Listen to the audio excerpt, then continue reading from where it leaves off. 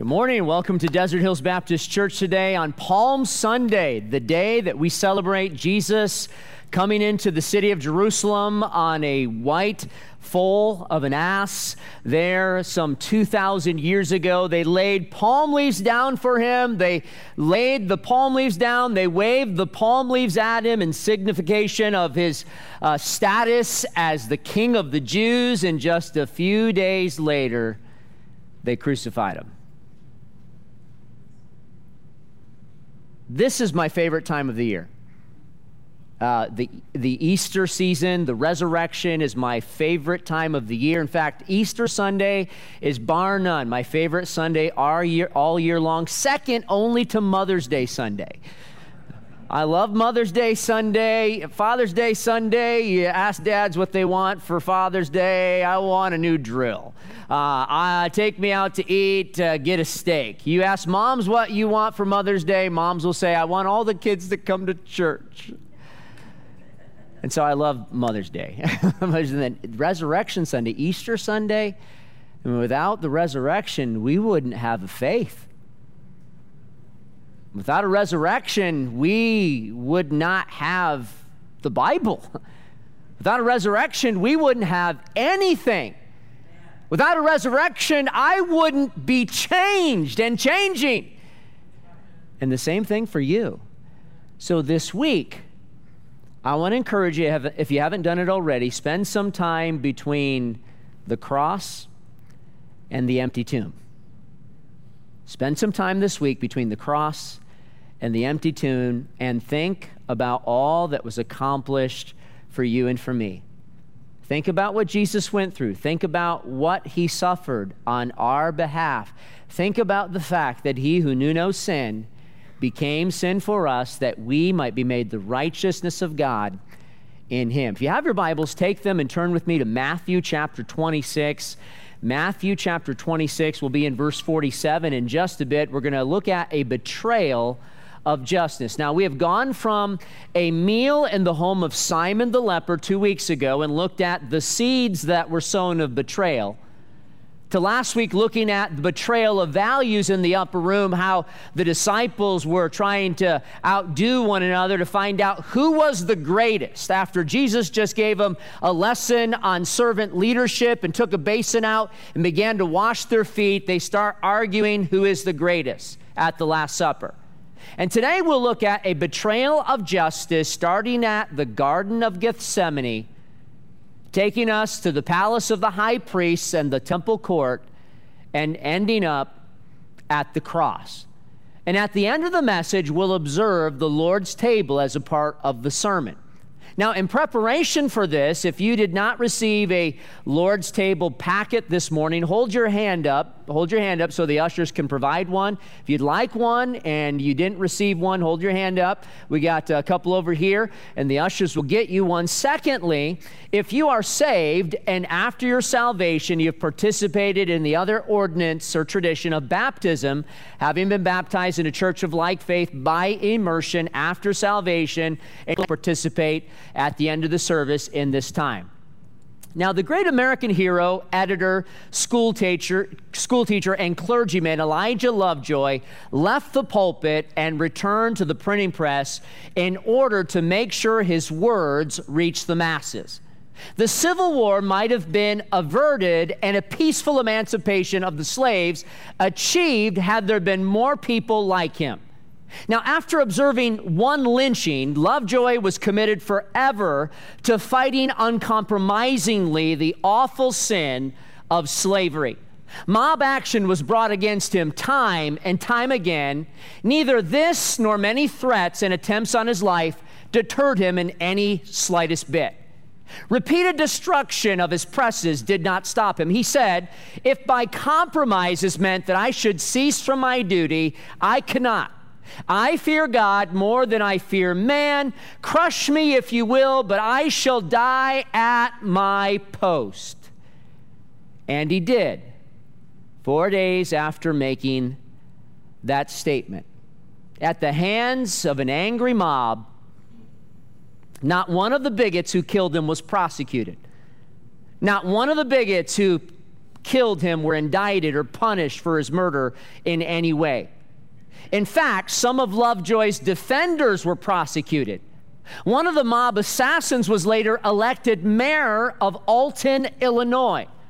However, one young man was around who was deeply moved by the betrayal of justice towards Lovejoy. He had just been elected to the Illinois legislature. His name was Abraham Lincoln. Lincoln, as a young politician, spoke out against the crime towards Lovejoy, saying, "Let every man remember that to violate the law is to trample on the blood of his father and to tear the charter of his own and his children's liberty. Let reverence for the laws be breathed by every American mother. In short, let it become the political conviction of the nation." The betrayal of justice of Lovejoy seems to have been the defining moment in the formation of Lincoln's political views. 20 years after Lovejoy's death and before his ascent to the presidency, Lincoln wrote to his friend, Pastor James Lemon, reflecting, he said, "Lovejoy's tragic death for freedom in every sense marked his sad ending as the most important single event that ever happened in our new government, March the 2nd, 1857. He went on to say, "The madness and the pitiless determination with which the mob steadily pursued Lovejoy to his doom marks it as one of the most unreasoning and unreasonable in all time, except that which doomed the Savior to the cross." Lincoln went on to lead the country to pass the Emancipation Proclamation, which led to the Civil War. Lovejoy's sacrifice for many would seem futile during his era. But because of his sacrifice, God raised up an Abraham Lincoln to help do away with the awful sin of slavery in America forever. Now, it may seem at times that we will never get justice in this world. It appears at times that the wicked prosper and the righteous suffer wrongfully. Human courts oftentimes have an uncanny knack for turning justice on its head. In fact, I remember one in my own ministry. There was a family on their way to church one Sunday morning, and the husband and wife taught the little Sunday school class. We had an early service and Sunday school in between and a second service after that. And the family that was supposed to teach during the Sunday school hour to some of the children, they were in their car on Foothill Boulevard in Rancho Cucamonga, making a left turn onto Milliken at the light. They had the green arrow, but what they didn't know was a man that was amped up on drugs and alcohol like 10 times the legal limit, and drugs that should have never been in his system, with his own 2-year-old child in the back seat, in a car seat, was driving and went through the red light as they were turning. And as he did, he hit this car of this family on their way to church. And when he hit that car, all of them were injured, and their 18-year-old daughter, Sarah, was killed. The family asked me to go to the sentencing of this man. When all was meted out, when justice was supposed to be meted out. And you would think that there would have been years on this man's sentence. You would have think for getting in a vehicle while drunk 10 times the legal limit and being under the substances of drugs in your system and with your own child in your back seat and injuring 3 people and killing 1, you would spend years and years and years in prison. But that wasn't the case. And sometimes it's not meted out in this world. The most graphic display of injustice is portrayed during the last hours of the life of the Lord Jesus in our text. Like the betrayal of Benjamin Lovejoy, Jesus endured horrors unjustly for what he believed. And no victim of injustice was more innocent than the sinless Son of God. And he suffered more agony than anyone ever has. Men who openly acknowledged his faultlessness cruelly executed him. Yet, at the same time, Barabbas, a murderous, thieving insurrectionist, was set free. This was the greatest betrayal of justice the world has and ever will see. So I want your mind's eye this morning. I want you to go with me to Jerusalem in the first century. I want you to take yourself back, and as I read the words of the Gospel of Matthew and John and Mark and others, I want you to reflect exactly what's going on during that time and picture yourself there as a bystander. So you can maybe get a small grasp in your mind's eye of what was accomplished for you and for me. We see the people involved in this betrayal. Judas will forever go down in history as orchestrating the greatest betrayal of all. He was called by Jesus to be a part of his inner circle. He saw the miracles. He saw Jesus literally have command over the winds and the waves and the sea and demons and even people. Yet Judas still sold out for 30 pieces of silver. Maybe he was jealous. Maybe he wanted the recognition. Maybe he wanted the fame. Maybe he wanted the notoriety. Maybe he wanted the attention. Maybe he felt no one valued his opinion. Maybe he thought Peter got a better ear than himself. Maybe he thought John got a better ear than himself. Maybe he felt no one valued his opinion. Maybe he knew the tensions were so high against Jesus and his followers, he decided to cut and run while he could. Nonetheless, the Bible tells us that while Jesus was praying in the Garden of Gethsemane, it says in Matthew 26 and 47, lo, Judas, one of the 12, came, and with him a great multitude with swords and staves. Notice what it says in verse 48. Now when he that betrayed him gave them a sign, saying, whomsoever I shall kiss, the same as he, hold him fast. And forthwith he came to Jesus and said, Hail, Master. And notice, he kissed him, but notice Jesus' response. It says, and Jesus said unto him, what? Friend.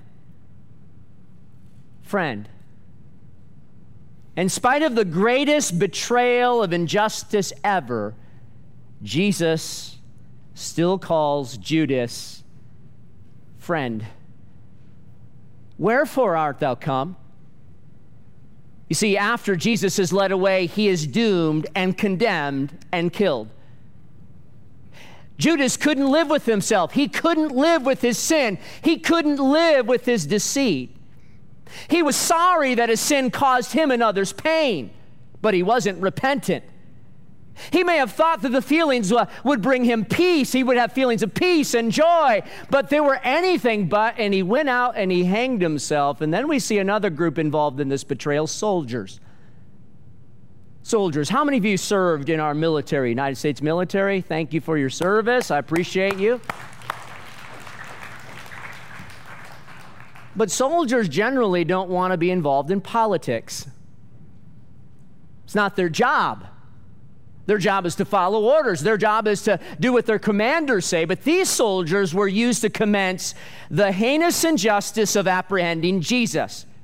Judas has led them to the very place that Christ was praying, the Garden of Gethsemane. And it says here, a great multitude with swords and staves from the chief priests and the elders of the people came. The account in John says it this way, and Judas also, which betrayed him, knew the place, for Jesus oft times resorted thither with his disciples. Judas then, having received a band of men and officers from the chief priests and Pharisees, cometh thither with lanterns and torches and weapons.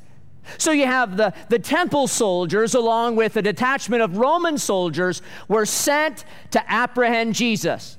The Bible says it was a multitude, and they were equipped with swords used to kill, staves or rods used to beat somebody down, lanterns and torches. The lights led the way of their dark path towards the crucifixion. And then we see the disciples.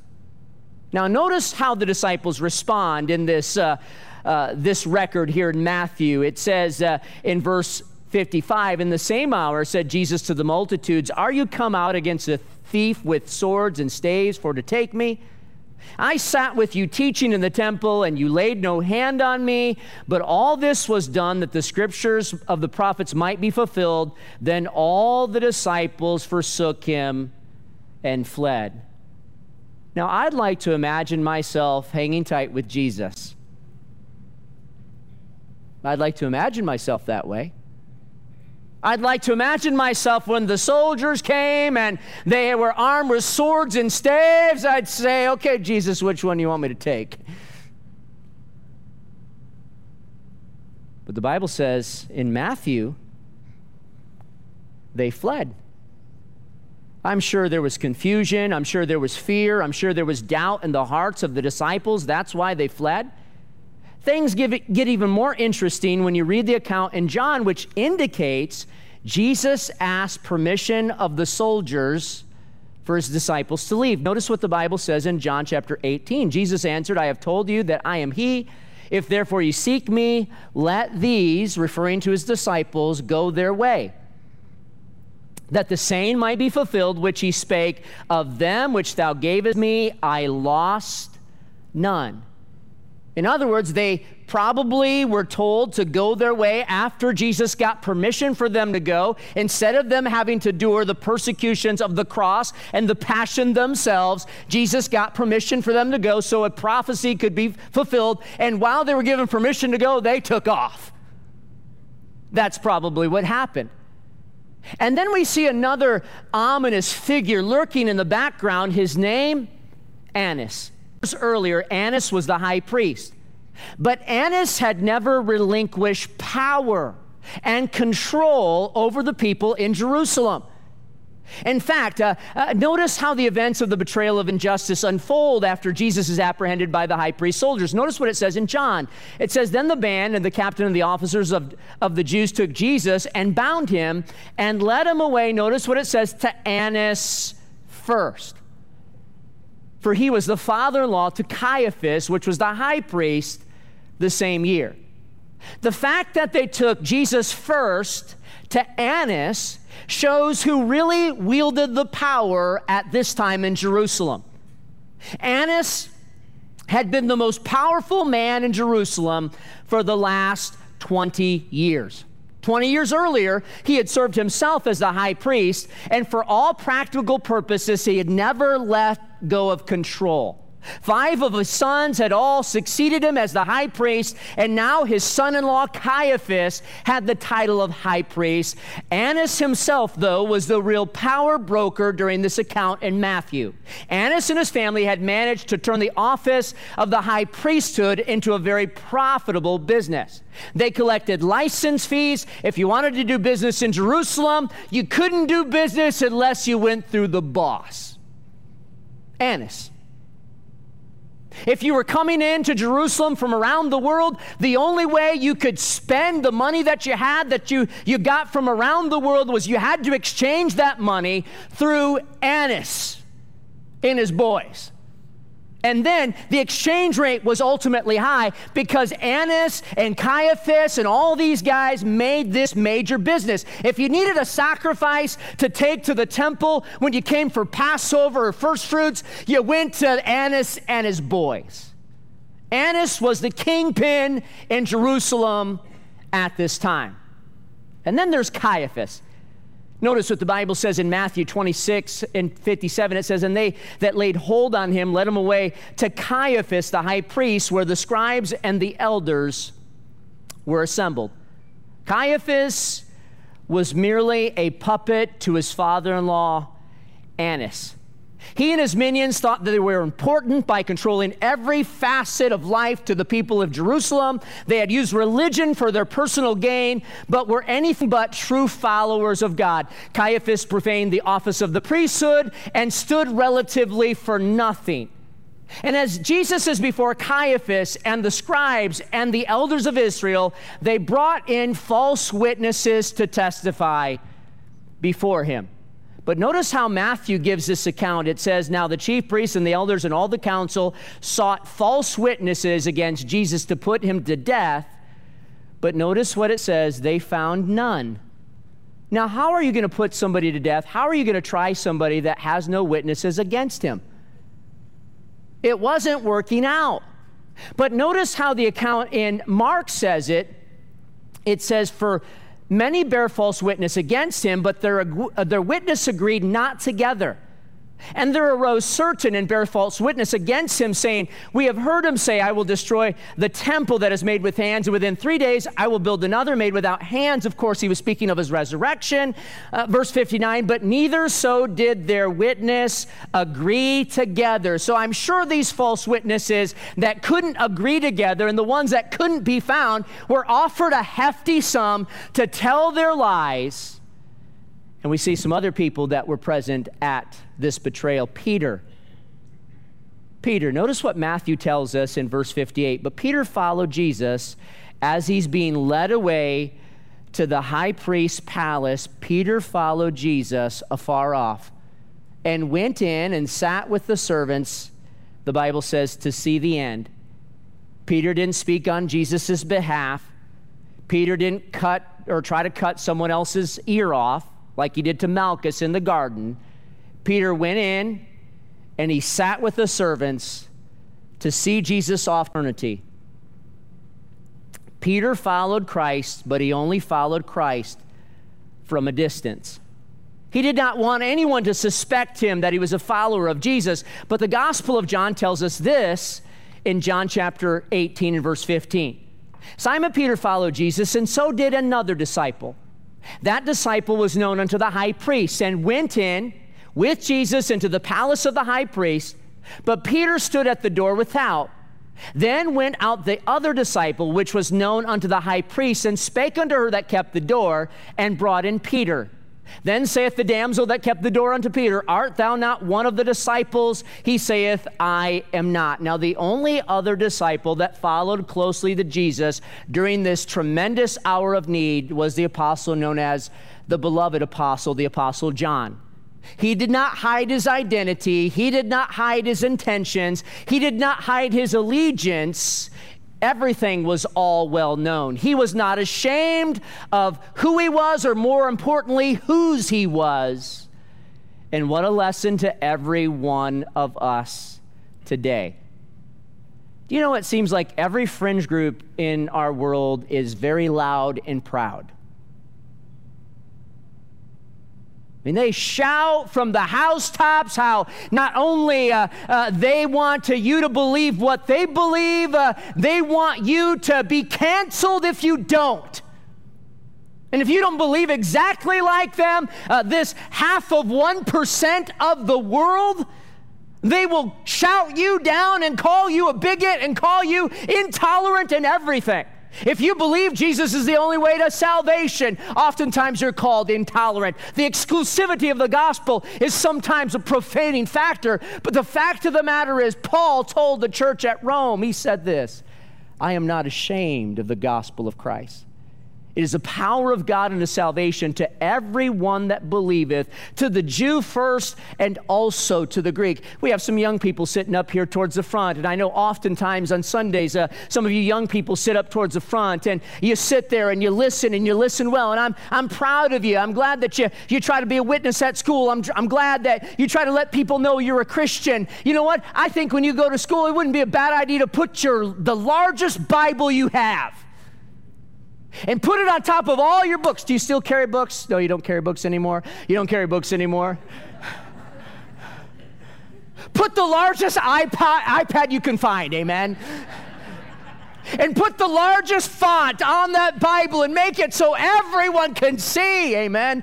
Times are changed, right?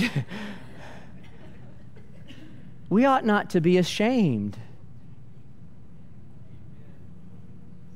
We see not only the people of the betrayal, we see the process of betrayal.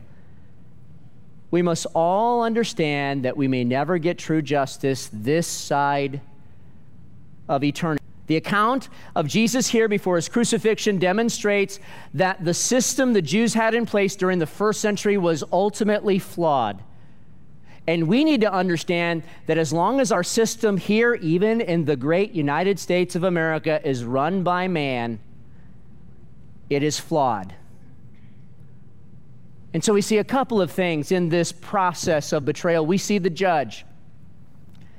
Notice what Matthew chapter 26 and 57 says. It says, "And they that laid hold on Jesus led him away to Caiaphas the high priest, where the scribes and the elders were assembled."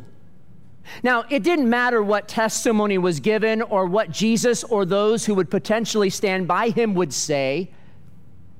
Caiaphas and Annas and all the religious elite of Jesus' day had already decided that Jesus was going to die.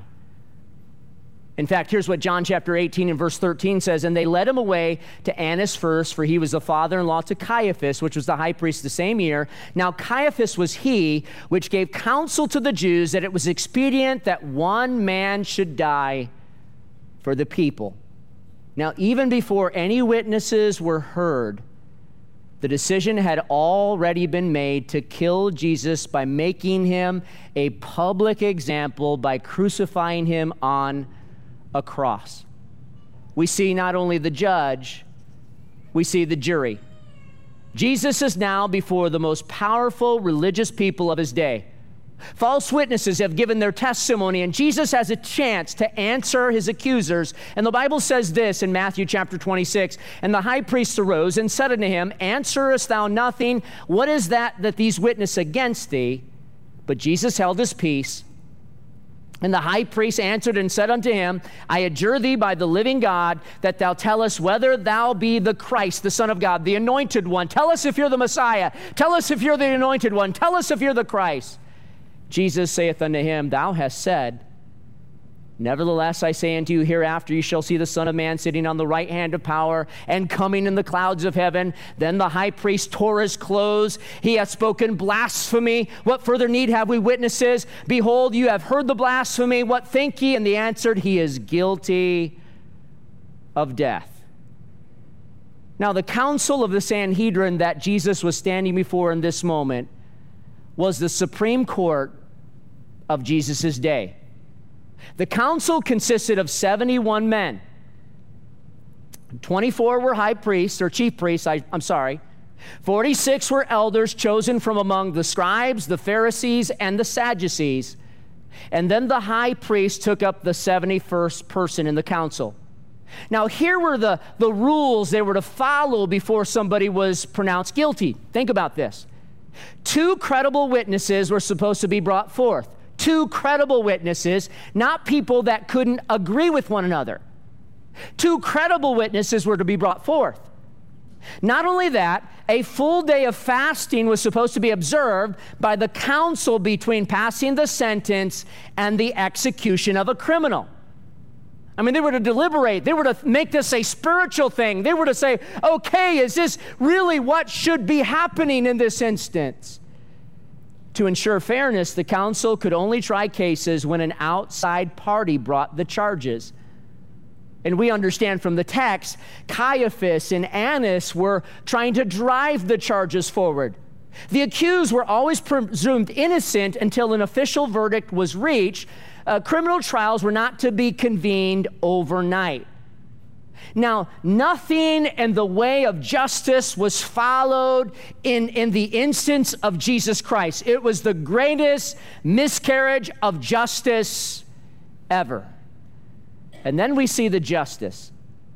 Matthew chapter 27, verse 1, when the morning was come, all the chief priests and the elders of the people took counsel against Jesus to put him to death. And when they had bound him, they led him away and delivered him to Pontius Pilate, the governor. They took him to Pilate. Pilate then said, it's not my jurisdiction. He took him to Herod, and Herod said, no, it's not my jurisdiction, and he took him back to Pilate. After standing before Pilate, Pilate could find no fault in him, but to appease the people, he released Barabbas and executed Jesus on the cross. When all the chicanery and this travesty of justice was going on, you would have thought the anger and the ridicule of those that hated Jesus would have been satisfied. But notice what the Bible tells us, the response of those involved in this betrayal. There was hatred. These people utterly hated Jesus. I mean, with every fiber of their being, they hated Jesus. Here's what the Bible says in Isaiah, a prophecy given 700 years before Jesus ever walked physically in the form he was before he was crucified on planet Earth. It says, he was despised and rejected of men, a man of sorrows and acquainted with grief. We hid, as it were, our faces from him. He was despised, and we esteemed him not. The Bible tells us in Matthew, they totally wanted to vent their hatred towards Jesus, and it says, they spit in his face, and they buffeted him, and others smote him with the palms of their hand. The greatest degree of hatred was shown when you would take your hand and literally smack somebody across the face, or backhand them was even worse. I'm not going to talk about any slaps this morning, okay? There was hatred. There was humiliation. The Bible tells us the men that held Jesus mocked him and smote him. And when they had blindfolded him, they struck him on the face and asked him, saying, prophesy who it is that smote thee. They put a reed in his hand, and a reed in his hand, a robe on his back, and a crown of thorns upon his head to further humiliate him. Here's what the Bible says. It says, and they stripped him and put on a scarlet robe, and when they had plaited a crown of thorns, they put it upon his head, and a reed in his right hand, and they bowed the knee before him and mocked him, saying, Hail, King of the Jews. In all of this, we see Jesus' response. While he's hanging on the cross between two legitimate criminals, Luke chapter 23 records this. Jesus says, Father, forgive them, for they know not what they do. 1 Peter sheds more light on the heart of Jesus in his epistle of 1 Peter. It says, for even hereunto you were called, because Christ also suffered for us, leaving us an example that you should follow his steps. You remember the WWJD? Anybody remember WWJD? Anybody got WWJD on today? All right. That's where it's from, 1 Peter 2:21. We're to follow his steps. And then it goes on to say this, who did no sin, neither was guile found in his mouth. And verse 23 says, who when he was reviled not again. When he suffered, he threatened not, but he committed himself to him that judgeth righteously. When faced with injustice, Jesus did not respond like most people would. You ever have somebody betray you? Maybe a friend, maybe a life partner, maybe a coworker, a business partner, maybe a family member. Remember how much that hurt? Remember the pain? Remember the anger? Or maybe you're remembering the anger that's still present right now because you haven't gotten past it. Remember the helplessness? How you thought, if I can't trust that person, who can I trust?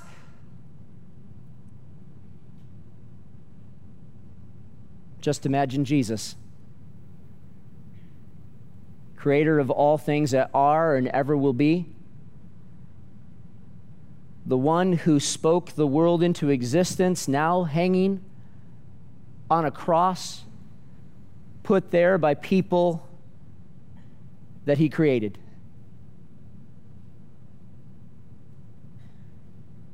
When he faced injustice, when he was reviled, he reviled not again. When he suffered, he threatened not.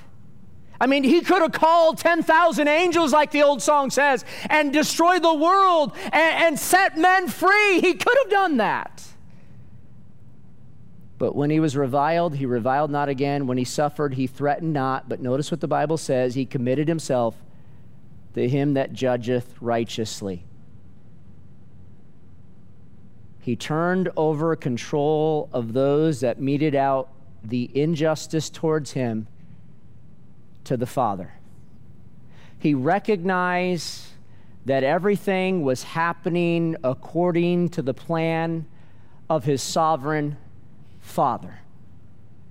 Now, my best advice to you in dealing with injustice is to turn over the potential vengeance and the hatred completely over to God.